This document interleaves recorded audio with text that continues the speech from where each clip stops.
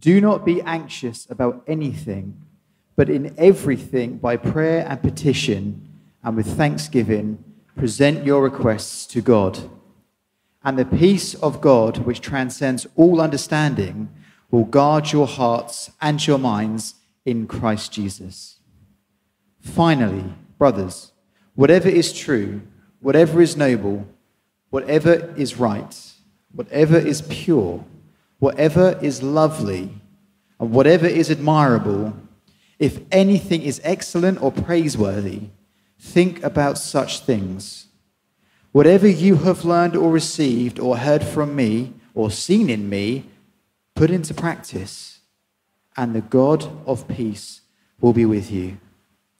Thank you, Lord, for your word. Today's title for the service was Releasing Anxiety, or as many of us say, don't worry. Of course, when someone says don't worry about anything, we immediately think, well, that's easy for you to say. But Paul is, he's not ignoring people's real concerns. He's writing from prison, and there are plenty of things that will be worrying him or could worry him in prison. What's happening to him, what's going on around him. A decision was still being made about whether he could be released or not. And he knew that even in the church, some people were putting themselves forward as rivals for leadership. And these kind of cares would harass anybody. So he's not denying that the people he's speaking to have real cares. Like many, they may be trying to carry all the burdens of the future on their own shoulders. Paul is talking about the kind of anxiety that is when we worry about things we've got no control over. The kind of worry that if we could take the time to think about would work out to be unreasonable. Paul knows about anxiety, so he's not dismissing the fact that people do have real worries. But he also knows from experience that God is greater than all their troubles.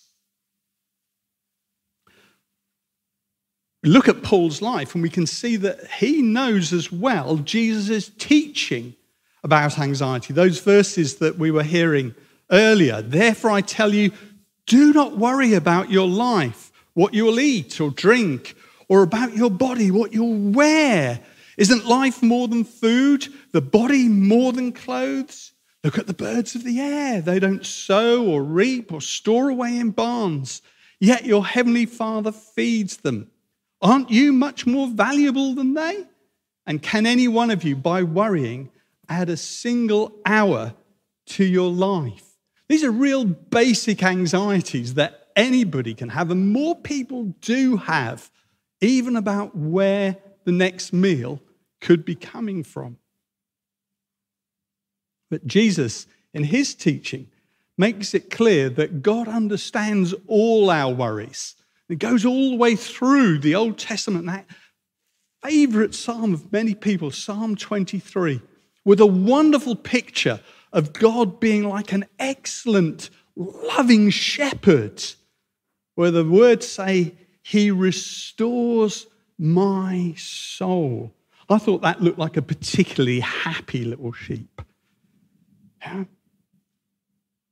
But for humans, to know that your soul is restored, the picture is of God looking after us, providing for our well-being, removing our anxieties, so our inner being is made whole and is at peace.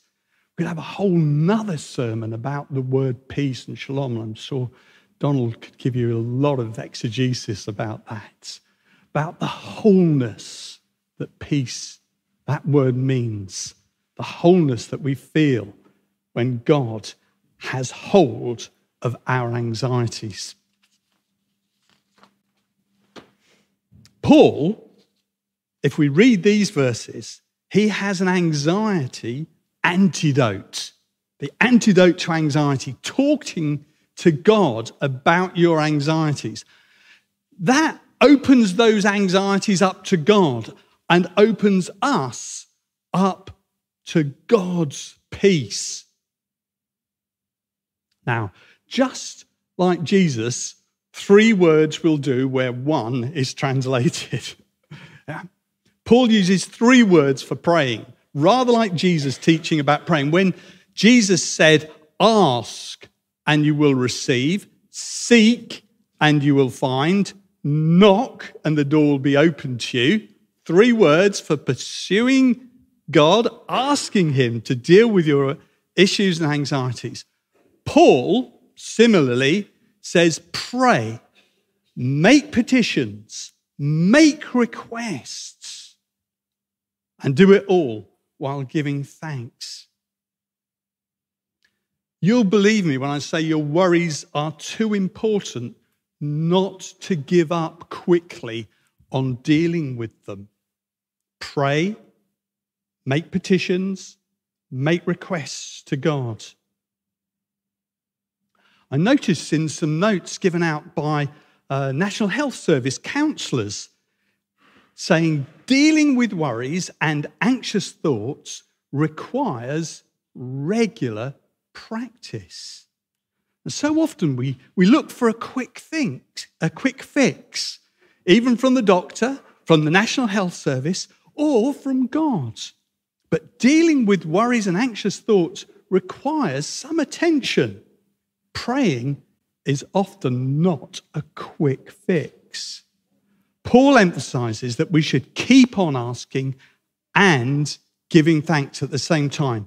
And in this way, we're acknowledging that God is in the situation. As we give thanks to God, we're saying, yes, God is in these situations that I'm worried about.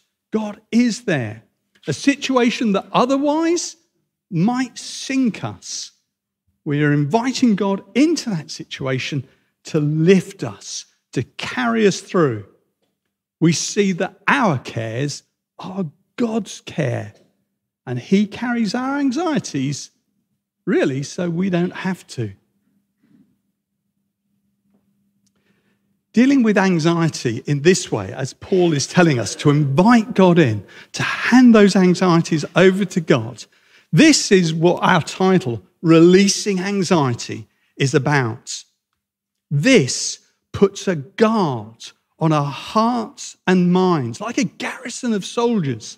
You know, Paul is there, imprisoned, not allowed to go out. He knows what it is to have a guard, also stopping people coming in. And for us, there's a guard stopping those anxious thoughts piling in on us.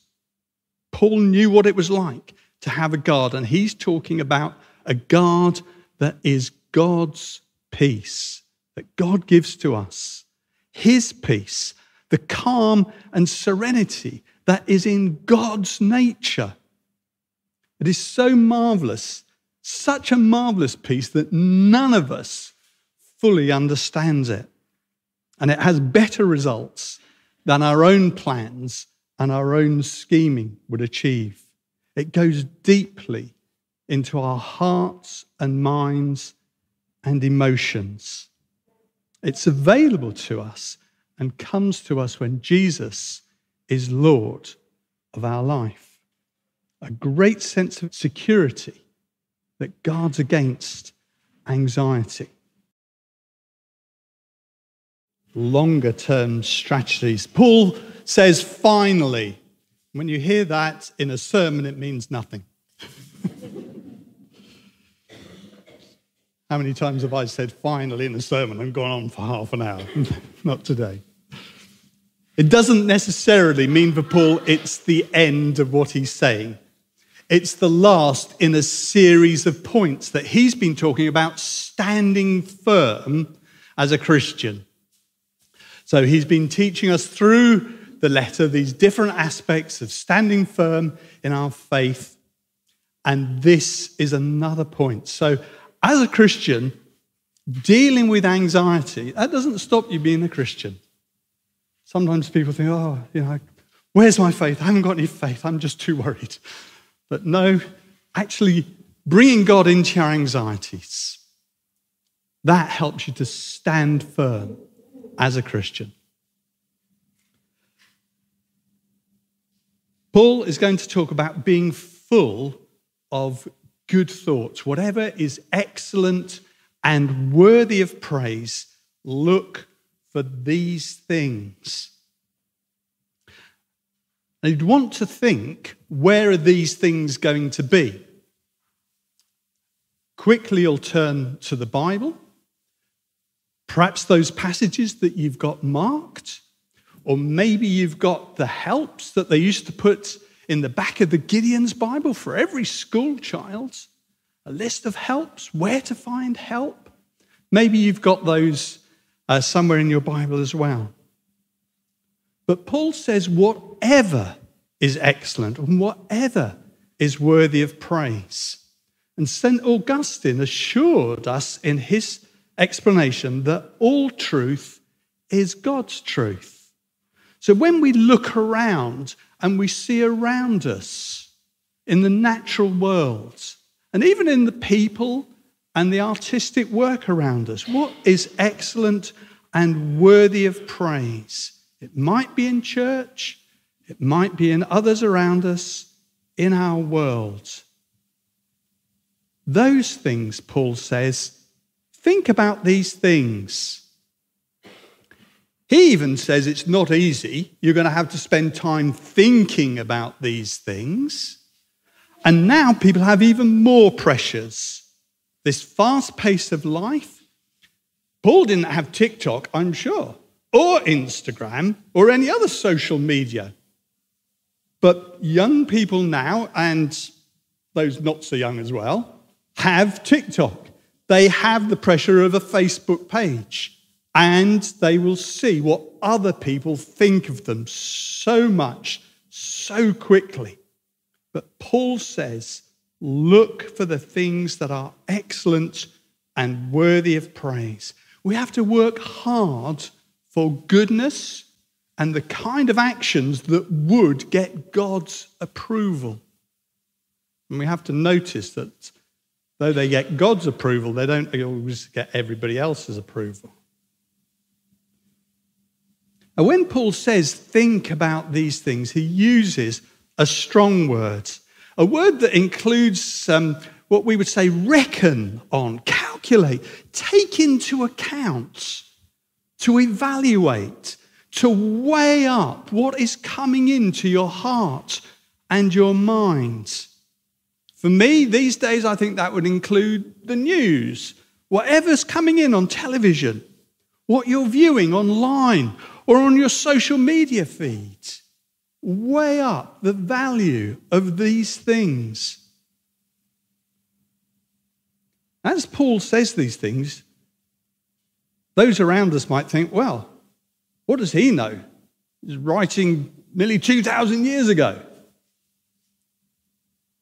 I found out by looking at some notes I had that so much of what he's saying is now repeated in a therapy called cognitive behaviour therapy, often used by the National Health Service to deal with worries and anxieties.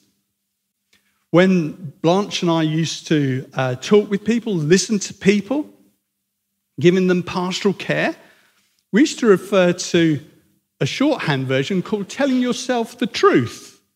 And that's a kind of paraphrase of cognitive behaviour therapy, which takes a lot more time to help people to think about what they're thinking. Is it actually true? Well, I should explain that because anxiety in my own life was pushing me towards medical procedures, even after open heart surgery, I had 3 stents put in over the next 3 years. And eventually the consultant said, we've done everything medical. It's got to be lifestyle. It's got to be how you live that makes the difference. I had to learn that you can have chest pains without it necessarily being angina, and you can have anxiety without it necessarily being a disease. And so after resisting for at least 5 years, I eventually took a course from National Health Service counsellors. And these notes were one of the pages where it says, think about your thoughts. And this was the counsellor's list. What is true? What is helpful? What is inspiring? What is necessary? What is kind? Of course, it rather nicely, in the modern way, fits in with the word think. But I noticed how similar it is to Paul's list. What is true? What is noble? What is right and pure? What is lovely? What is amiable? Think through these things. Well, I found the think through sheet helpful, even after years of reading Philippians and not applying it. It does have an easy way to remember the think through. But what we all need to do is choose a translation of Philippians 4, look at the verse and just let it settle in. What is true? What is noble? What is right? What is lovely? What is amiable or friendly? Think on these things. And Paul says, as he goes on, don't just think about them, do them. Put into practice. Do these things. Things that are truthful to what you say and what you think. Being noble, it sounds grand, but it just means doing the thing that's right and honourable. Right. Things that lift your mind, take you away from what is cheap and rubbishy and flashy and showy. Being just, giving people what is owed to them in time and attention, carrying out your duties. Being pure, the things that are fit for God, have these in your life. Being lovely, attractive and winsome. What is attractive in our lives to other people rather than hostile? Being admirable or amiable, friendly. That's great, isn't it? Just to be friendly to other people too. These things displace anxiety. I found it's a great list, and I just wish there was a section on the internet browser when it says put in your preferences and you could type in noble, honourable, truthful, helpful, necessary and kind. But those browser settings aren't there, so we have to apply them ourselves. But do that and encourage others. When they use social media, encourage them. Are the things that you're looking at true, helpful, noble, lovely, amiable, even kind? When the people went for their eye test in the video we saw from the training centre, I wondered if the optician was going to use those little drop-down filters that he sometimes put in front of your eyes, and they say, is it more clear or less clear? More clear or less clear? Well, as our thoughts come to us, we can ask, does it bring more peace or less peace? We need to check our thinking by Jesus' teaching, the teaching that Jesus has given to the church and the church has passed on to you and to me. To ask ourselves, does our thinking bring more peace or less peace? Paul's message, all together, all taken together, brings ongoing peace with God. It's a promise there, a promise from God. God himself will give you peace. The God of peace will be with you. Paul knows it from experience. I know it from experience. If you know it from experience, you have something wonderful to pass on to other people, because so many people have anxiety. and worry. You have the peace of God to pass on to them. And people have a lot more worries than the football.